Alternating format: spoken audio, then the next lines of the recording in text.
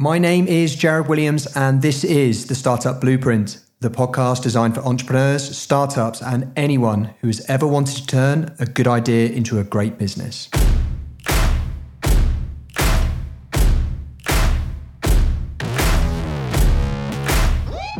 My guest today is in the fancy dress business. His company was founded in 2009 and achieved an impressive turnover of 1.2 million in the first year. By 2011, the company reported an expected turnover of 10 million, and they fuel growth through strategic partnerships, major distribution deals, and license agreements covering household names such as Star Wars, Marvel, and Power Rangers. With figures and stats this impressive, you'd assume that the company was a result of careful planning and extensive market research. Well, not quite. And it was actually when we were on a skiing trip out in Canada, and we'd been wearing the Spandex suits on that night out, and again had been mobbed and bought a load of free drinks and had a load of attention for girls. And then we said, well, we have to go home because we have to go and work on our entrepreneurial idea. You know, it won't build itself. And as we were walking home, thinking about this business that we had that was generating zero revenue and not getting much traction, we were like, you know, why don't we just sell these? And when we said it out loud, we were like, yeah, we really should do that. That would be a better idea than what we're working on.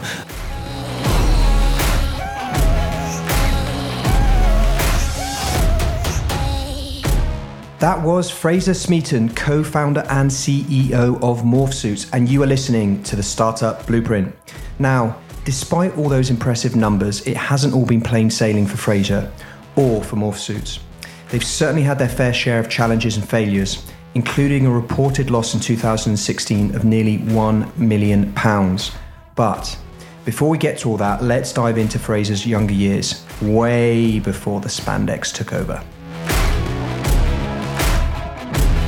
So I was born in Belgium, and then we moved it from there with my dad's job to a small village in Buckinghamshire, which we lived in until I was 5. But you know, from the life I remember, started in southeast Scotland, in a little village called Gullen, where we moved to when I was 5. And I lived there until I went off to university when I was 18. It's a village of 2,000 people, has 5 championship golf courses, including Muirfield. So basically, it's a golfing tourist hotspot with not a lot else to do other than golf. Very cool. Any whiskey?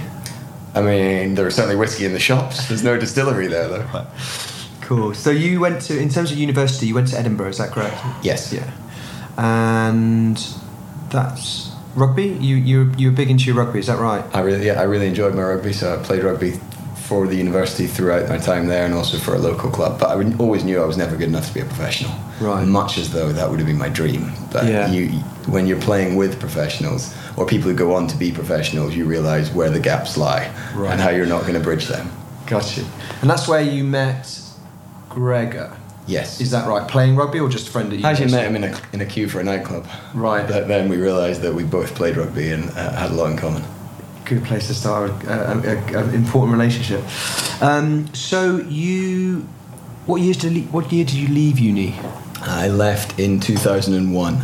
2001. And then went off and did the standard gap year of working holiday around Australia, Southeast Asia. But it's the most interesting part of it. We got the train east to west across America through a month, which was fascinating because most people never see the interior of America, and you learn an awful lot. Hug the coast.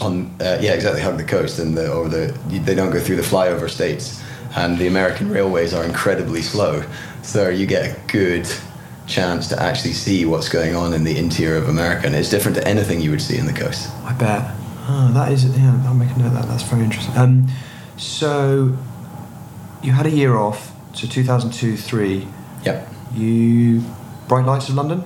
No, not to start off with. Much less glamorous than that. So I came back from that gap year in, I think in the summer.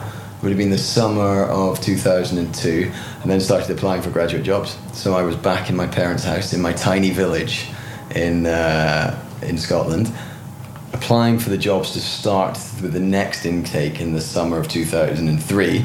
So I spent the winter sat in my parents' study in the freezing house doing 60 graduate applications for all the usual types of jobs, from oil companies to management consultancies to FMCGs to finance houses, etc., when you really have no idea what you want to do. Right. And so where did you end up? I ended up at Mars Confectionery on their management training program. And the first role as part of that was cash and carry sales in southeast Scotland. So I had my reps car, my Volkswagen Golf, I had a boot full of chocolate bar samples, and I had 7 or 8 cash and carries that I looked after. And you go and sit in the waiting room for your appointment with the all-powerful buyer, and then you go and negotiate over display and distribution and promotion. And gritty as it was a phenomenal grounding in retail, all the things that you'd never considered. That if you have one facing of a Mars bar in a shop, your sales will be X. But if you put 2 Mars bars next to each other, your sales will be 140% of just one facing. And that's the competition around display and getting your product in front of the consumer in the right way. So it really gave me some great principles that have stood me in good stead for business going forward. Yeah, I can sense like that, the energy there. You interesting foundation that must have given you. Yeah. So how long were you at Mars for? So I was at Mars for 3.5 years, and it was a 3 placement scheme. So I did cash and carry sales for the first placement.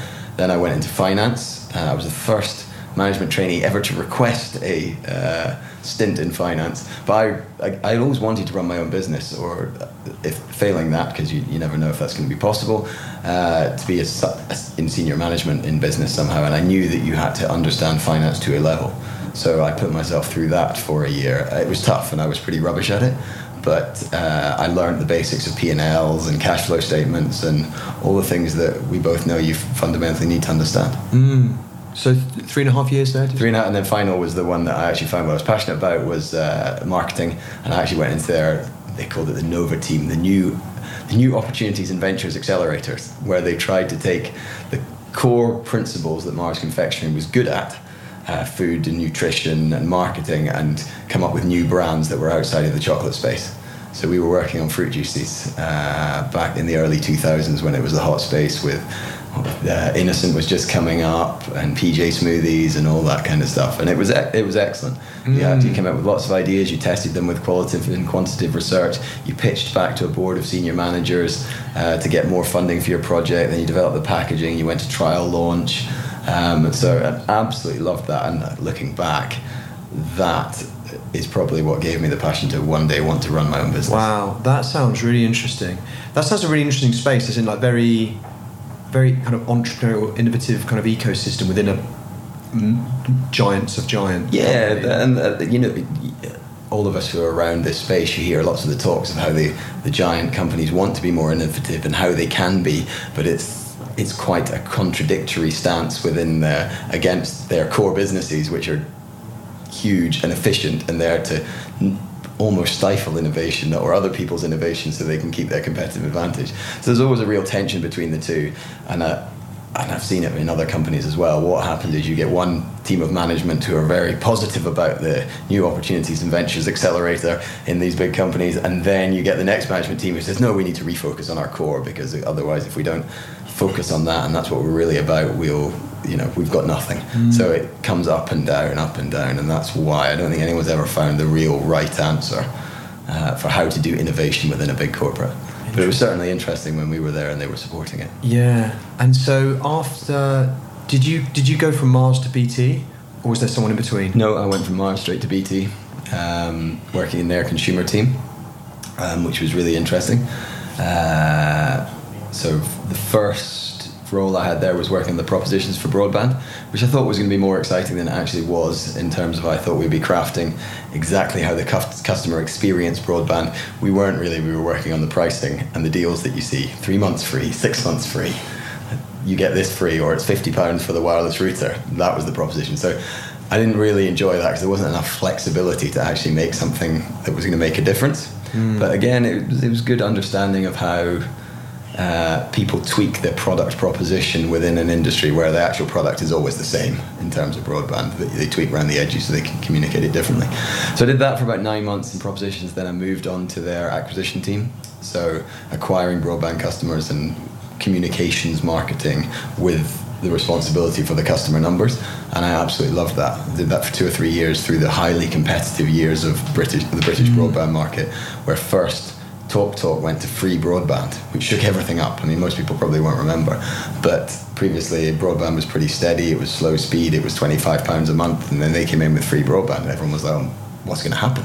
we're going to lose the entire market. So everything had to be rejigged, and the propositions changed, and the marketing changed. And then Sky came in, and it was an era which case studies will be written about, that whole early time of broadband, and it was great to be around that at the time. And BT actually came out of it really well. And so you stayed with BT. We'll come on to 2010, but the actual idea for your business, 2009, is that correct? I actually think it was probably a bit earlier than that. It was 2006 or 2007. Right.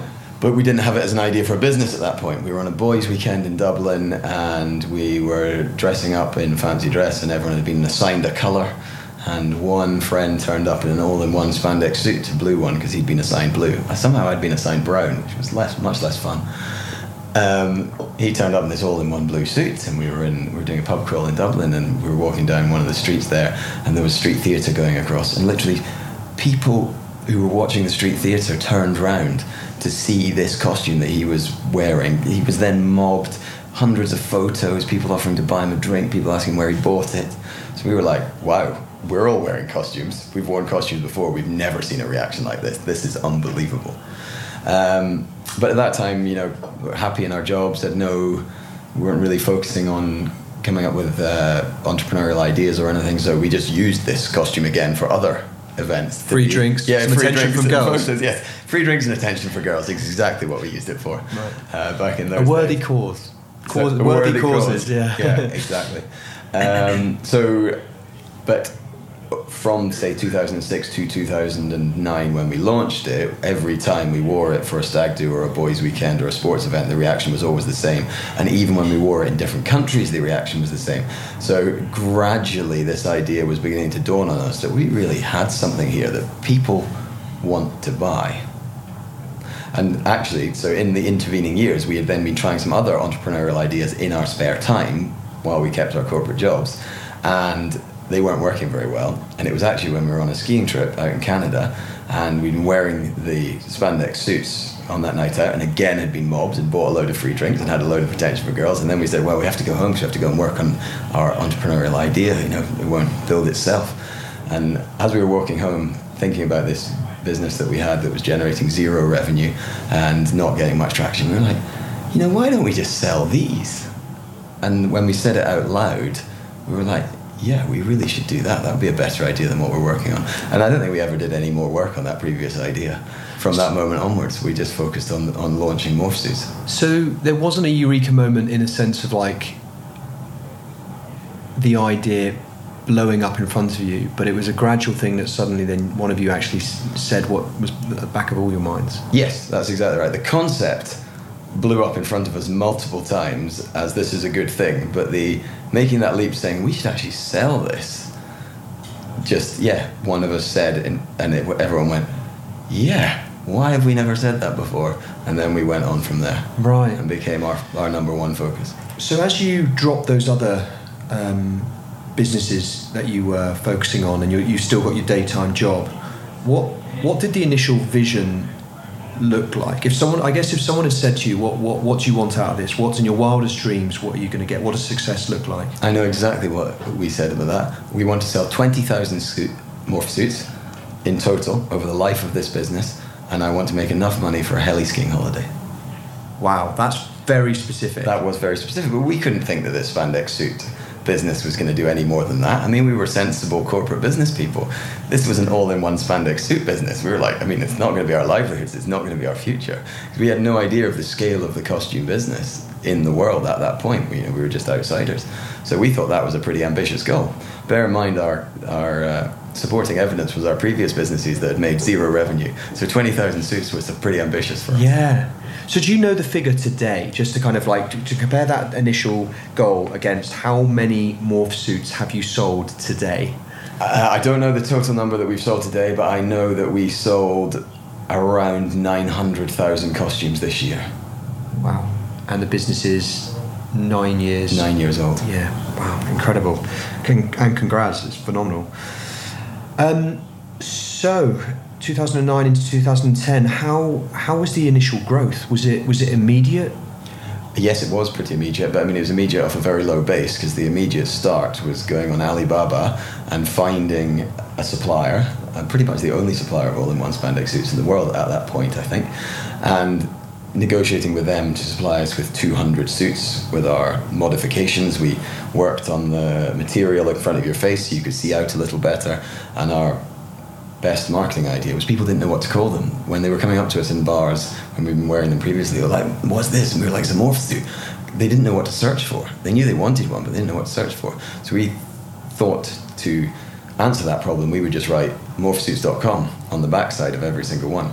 Because there's also an understanding that a lot of boys don't want to go up to other guys and go, oh, I love what you're wearing. Can you please tell me where you got that? Yeah. But they will happily plagiarize from someone. So by making it easy for them so they don't have to have that awkward conversation and just writing it on the backside, we answered that marketing problem. And they're probably watching every girl in the bar go up to you anyway, so they don't want to kind of join the queue. There's that kind of thing, and they don't want to say, oh my god, you're my hero. I want to be like you. Where do you buy your clothes?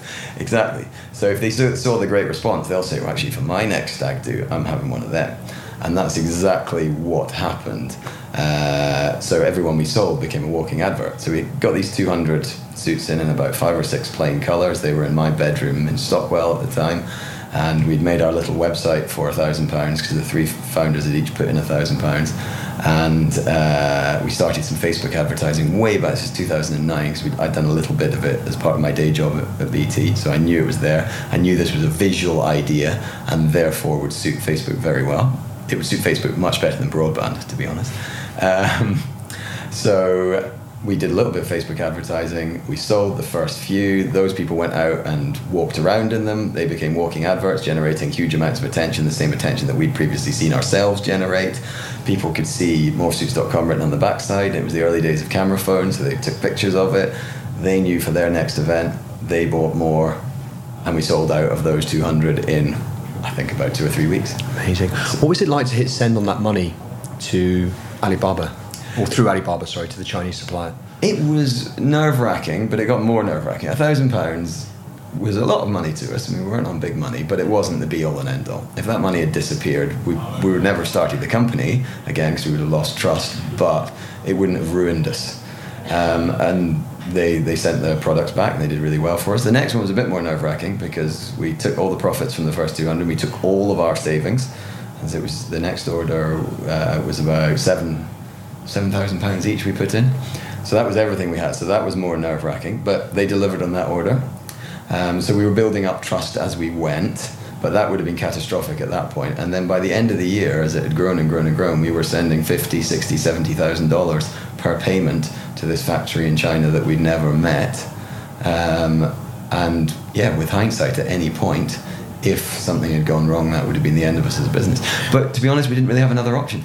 Is there anything, looking back, you would have done differently? Would maybe before hitting send on that £21,000, would you have taken a trip over? Would that have been a sensible, or do you just think you should have cracked on with the marketing over here and taken the risk? I think on that, the £20,000 one, there wasn't time. We'd sold out the first one in 2 weeks, and we needed more. And we had jobs and no idea of how to get to China or a visa or anything else like that. I think the delay, so not taking the risk, would have been more damaging to the business than the risk of getting fleeced for our money. But yes, probably by the end of the year we should have done that. But I think it comes down to perspective again. Yeah. We still thought it was a 20,000 suit business, and so if we got screwed over, we got screwed over. It was all right. We didn't see it against the perspective of where it is now, where we're actually being, if we had lost that money, we wouldn't have got to where we are now. Yeah. So perspective's interesting, and the benefit of looking forward or compared to hindsight. So those first few sales went through website, utilising social media. At what point did you start adding other routes to market? So we were website only through the first about 14 months. Because again, we thought we were going to sell 20,000 units, and we thought, if we're only going to sell that many and there's a finite constrained market, I want to sell them all through my website because I make the most margin out of that. I don't want to give it away to a retailer because they're all going to come to my website anyway. we completely misread how elastic the market was and how distribution increases your the total size of the pie. And it was actually a old flatmate of mine's dad who had been he was an agent for Mattel, so he knew about the toy and the costume trade, wholesale trade, and he contacted us through my friend and said, you should come to a trade show and we'll show you how to do this and we'll be your agents for you and we should promote this great idea. And we were like, well, I'm not sure, we want to sell them all for our website. But then we eventually said we'll go along, and we went along to the autumn fair at the NEC, and we got an amazing response from what was the independent party shop trade at that point. You turn up wearing... Yeah, we used to have a little stand, literally 3 square meters, and you're stood in your morph suits, and we still do this. We're still doing that at trade shows all around the world. Awesome. We got an amazing response from the retailers, and we saw the volumes that even little mom and pop fancy dress stores, the type that's in every town around the country, the volumes that they were ordering, and then we got our first understanding of how big the market could potentially be. And because of the success of that first trade show, we signed up to the Houston Halloween International Show, or whatever it's called, for the next January. And this was what really changed the business, because we diligently sent out an email to all the people attending saying, this is us, we've got 150,000 Facebook followers, the new big thing in costumes, and we had our 3 square meters of space and our little board behind us, and we're stood there. And the first approaches we got were from the senior buyers at a chain called Party City, who have 750 permanent stores, and at Halloween that goes up to about 1,200 stores. And they approached us with a deal for exclusivity, committing to buy hundreds of thousands of suits. And we were like, wow. So this is year 2 or 3 now? This is 18 months in. Wow. So let's dive into that partnership then. What was your initial reaction to just the potential implications, good and bad, of exclusivity? So because we came from FMCG background, so Gregor, my business partner, was at Procter & Gamble, and we both worked with the major retailers in this country. We knew a bit about the power dynamic between supplier and retailer. Supplier and retailer. And we didn't want to put all our eggs in their basket, particularly at an early stage where we knew nothing about them, we knew nothing about their ethics and how they would work with you. And we hadn't even agreed margin or price or anything, because we could have agreed we'd be exclusive and not marketed ourselves at the trade show, and then we wouldn't have been able to agree on margin. So we said, we'll get through the show, see where our orders are at, and then we'll sit down with you and talk about this. And we actually agreed a halfway house where we were exclusive with them in terms of multiple retailers, but we were allowed to keep our independent business and our website, etc. So we balanced it off a bit. And it was a really successful partnership, and they are a great company to work with, and we continue to work closely with them. Oh, fantastic. 9 years later. you as a founding team, you really drew upon that background in marketing in FMCG and in those power dynamics. That seems to have really kind of played out very well. Yeah, I mean, I will never know how it would have played out if we'd agreed full exclusivity, but I'm happy with the thinking that we did and the outcome that we came to. Fantastic. So how did growth kind of continue, beyond those initial 18 months? Staying in the partnerships, did other big partnerships spring up in other territories? No, because there really aren't many multiple retailers that embrace costumes in the same way as the Americans, because American Halloween is so much bigger than everywhere else, and because we were exclusive with one of their biggest players, that precluded us from being in the other big players. But the growth was still phenomenal through those first 3 and 4 years. We invested more of our profits into the Facebook advertising. We got more people walking around with morph suits written on them. Consumer awareness grew. The fact that we were selling hundreds of thousands of units through a multiple retailer got even more people out wearing it. And effectively, we created this all-in-one spandex suit category, and we became the category name. Morph suits became the name of the spandex category, in the same way that Hoover is or was for vacuum cleaners and Kleenex is for tissues, particularly in the US.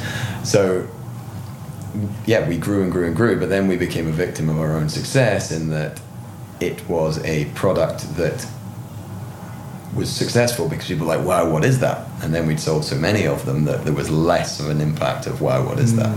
So we had to then innovate away from the solid color ones to characters, and we got licenses like Spider-Man and Power Rangers, and we created our own characters and we created our own designs, and we kept innovating forward. So you on that point then, a key part of you moving forward, continuing to grow, has obviously been staying on top of trends. Yeah.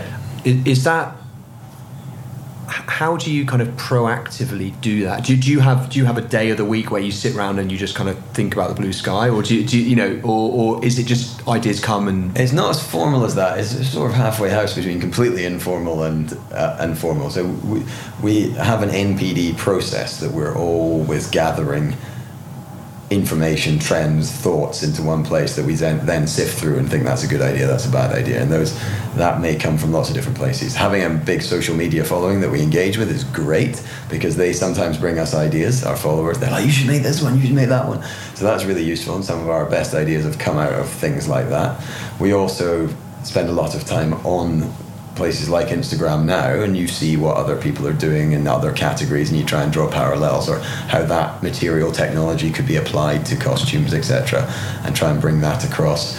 We're always looking at Amazon for what's selling under big search terms like Halloween costumes and things like that, to get information there, and we put it all together. We then mix in what we know about our consumer and our customers, and what would work for them, what would not work for them, what are our strengths as a business, and then we come up with our long list of NPD for the next year, and then we try and create rough outlines for that. We sift through and go, now that one's rubbish, that's quite cool, and then we take that to our retail customers, and they'll go, some of that's rubbish, some of that's cool, and then eventually you come up with your ideas at the bottom for the range.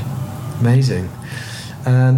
So just going on to something which probably doesn't sound as sexy to talk about, but some of the legal sides that I assume your business has faced, because price-wise there's a low barrier to entry to someone either producing themselves or going to a Chinese factory and saying, can you knock this together and I'll stick a different word on the bum, you know. So how have you dealt with a kind of copycat?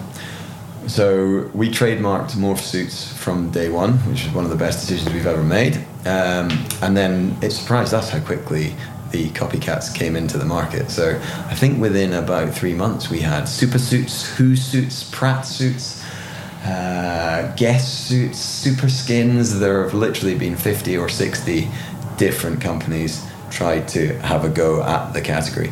But we had first mover advantage, and we had the category name, and because we were first mover advantage, we were able to charge more than they were. So we were about £5 price premium compared to the small knockoffs. And then as we grew faster, we obviously got better prices from our factory, so our prices came down, so our margins went up. So we had more money to invest in advertising and make our name the name for the category, and that just created more and more distance between us and the knockoffs.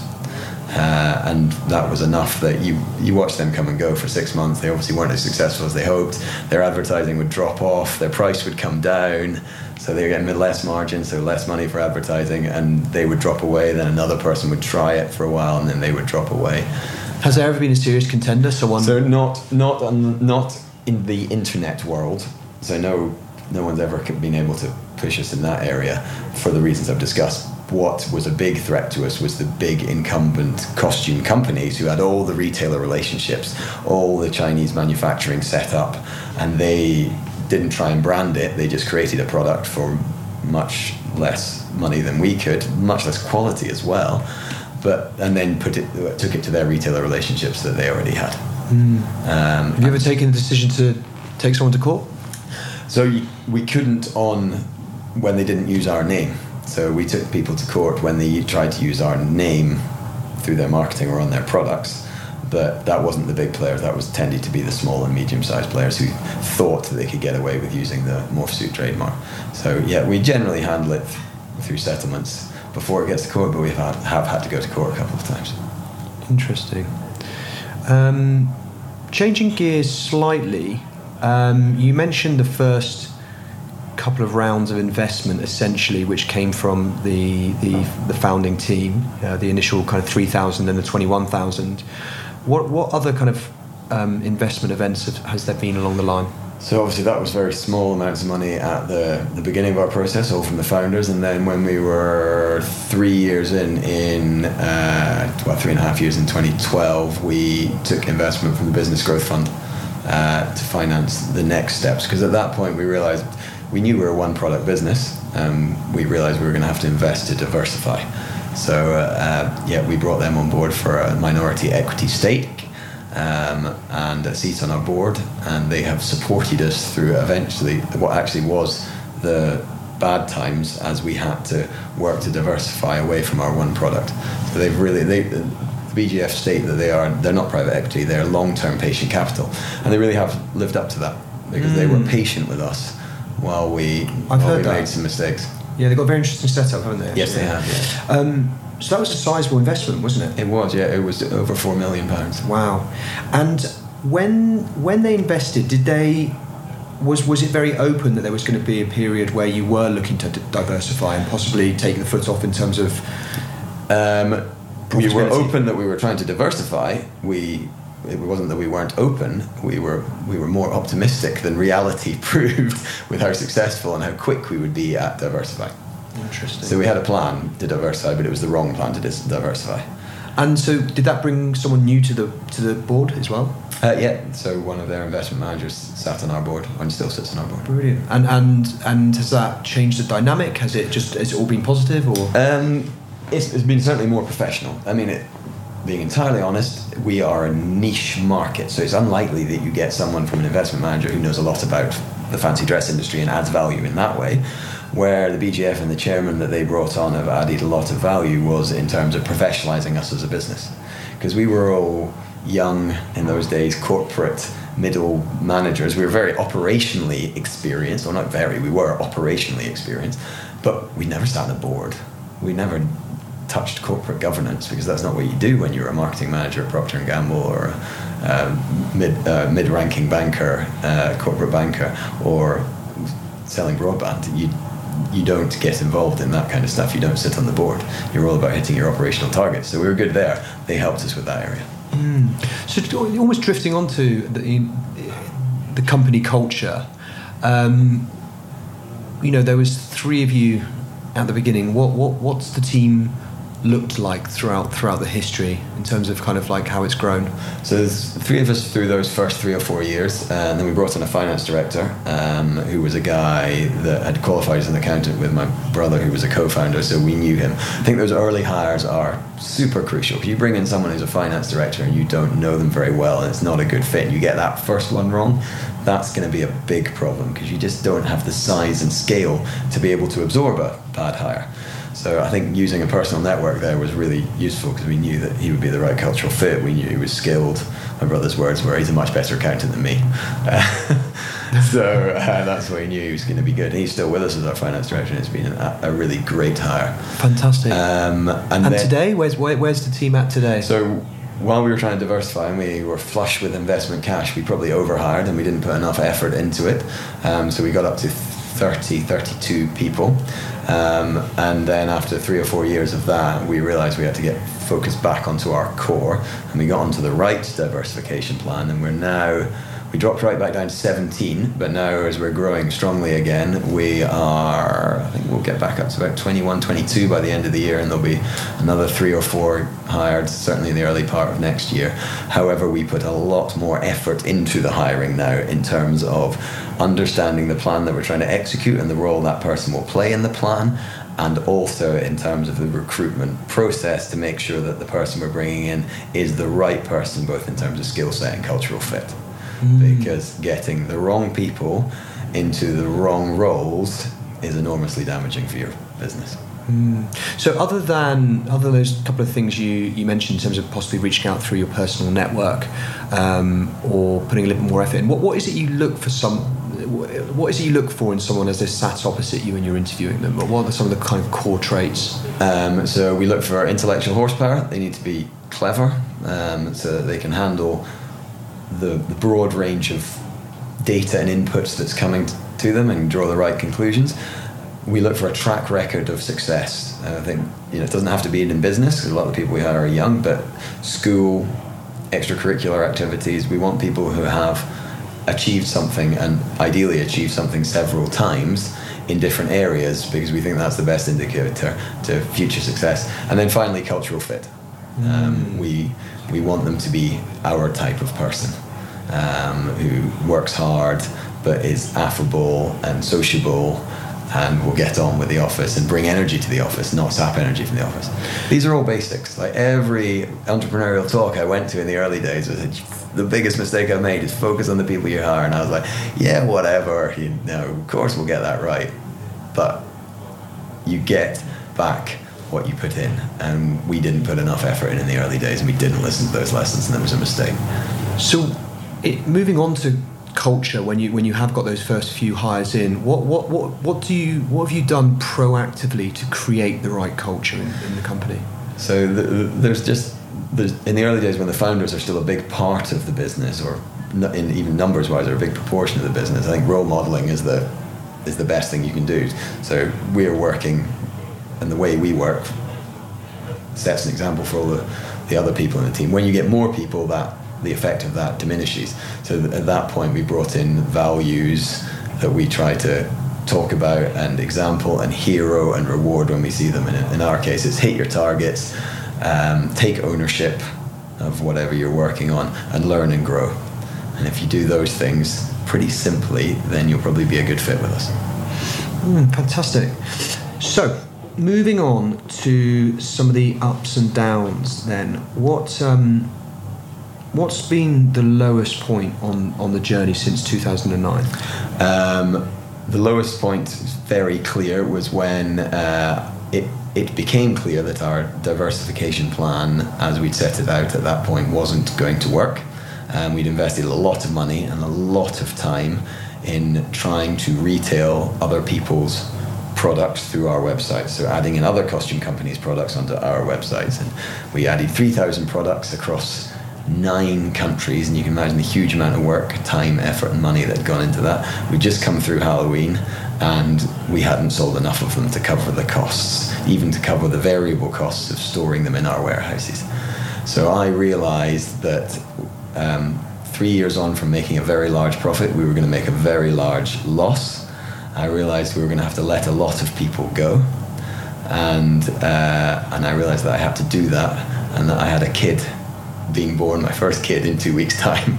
So there was an awful lot of pressure on at that point. So it was the double whammy of, first of all, feeling that you'd let down all those people who you'd convinced to join your company and follow your vision of this is what we're going to do, and they've made sacrifices, and then we're going to have to let them go. I felt that let down very heavily. And then secondly, on a personal level, it was like, we had something that was very successful and very valuable 2 or 3 years ago, and now we might have something that is in financial trouble. And comparing those 2 points is much more painful than having never known the top, because you're like, I got to the top and I've messed this up. How terrible is that? So that was a really low point. And you obviously, as a business, as founders, and as an individual, you turn that around. So how did that happen? Again, it's a little bit of a cliche, but as like all cliches, they've quite often got some truth in them. We got back to understanding what we did well, and when we focused on that, we were clear what we had to do. We were clear that we could do it with a much smaller team and with much lower costs. And that is the core of what fixed us. The detail of it is, first of all, we cut our costs back down so that we were financially no longer at risk of going under. And then with that smaller team, we got back to, right, we make cool costumes, we market them effectively on social media, and then we sell them through our distribution channels of our websites, through Amazon Marketplace and Amazon, and through our multiple retail customers and partners around the world. And once we were very clear on that, we came up with 2 new ranges of costumes that were a big success. We got the marketing back on point and much more creativity, because I no longer had all the struggles of the much more complex business before, so we could focus on making creative advertising again. And those two ranges have been a big success. Morph Suits is growing, and the whole business is much more stable. And then coming out of that, we realized that we built up a skill set and a competitive advantage on Amazon, which is the growing channel within costumes, and we've invested more in that and really powered the growth through that channel as well. So we had that core benefit and then a nice side benefit that's given us our route forward and got us to where we are today. Interesting. And how about the more positive other side? Looking back on the last 9 years, what are you most proud of? I'm most proud of turning that business around. So setting up at the beginning and being as successful as we were, a lot of that was down to the quality or the intangible quality of the product idea. When you've got a product idea that people are like, wow, that's amazing, it's not that hard to build a big business. To get to the point where your business, you've made some mistakes and your business is in trouble, and then to find the right action and work through that low point and the lack of motivation that comes with that low point and turn the business around. That's the bit that I'll look back on and think we did well there. And what was the reported loss in that low point? It was 800,000, and that was a real loss, not an accounting. Yeah. So what is the future? You know, we're creeping up on 2019. And so your 10-year anniversary. What does the future hold for the business? So I think the future is bright for us. We will continue with our plan. We'll continue to develop new innovative ranges that we push through our distribution channels, and we're going to invest heavily in building up our Amazon skills and expertise and competitive advantage to allow us to become the number one retailer of costumes on Amazon. Fantastic. And you have to get asked this question. Do you have a price? We don't have a clear price in our mind. You know, there's always a price and a situation that people would accept. But at the moment, we're really enjoying what we're doing. We've got a route to plenty of growth that keeps us excited and keeps us interested. So it's not something we're proactively looking for. So I always like to end this show, which is called the Startup Blueprint, with a bit of a hypothetical scenario. So you're able to produce a blueprint for the perfect way to run your business, and you get to go back in time to 2009 and hand that to your younger self. I'm going to ask you a few questions, quick fire. Okay. What's basically contained in that blueprint? So, what is the most important characteristic that a founder needs? An open mind and learning from mistakes. Most important daily habit? Keep working hard. The biggest mistake to avoid? Hiring the wrong people. One piece of advice when it comes to managing your finances, cash flow, and limited budget? Cash is king. Understand the difference between profit and cash flow. A lot of people starting businesses don't. One piece of advice when it comes to sales? Understand your customer. And possibly the same, one piece of advice when it comes to marketing? Understand your consumer is also crucial. And secondly is be brave with your creative. One piece of advice when it comes to hiring the right people? Track record of success. One piece of advice when it comes to building the right company culture?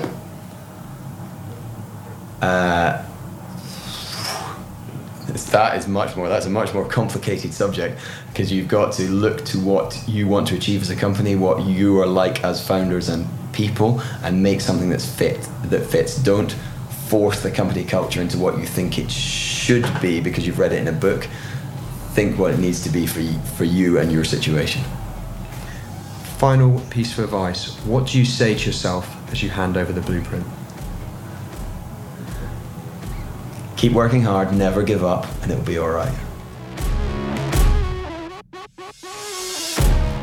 Wow, Zuz, what an episode and what a journey. So, what are the key takeaways? Firstly, a life-changing business idea could be staring you in the face when you least expect it. So remain open, curious, and of course, ready to take a leap of faith.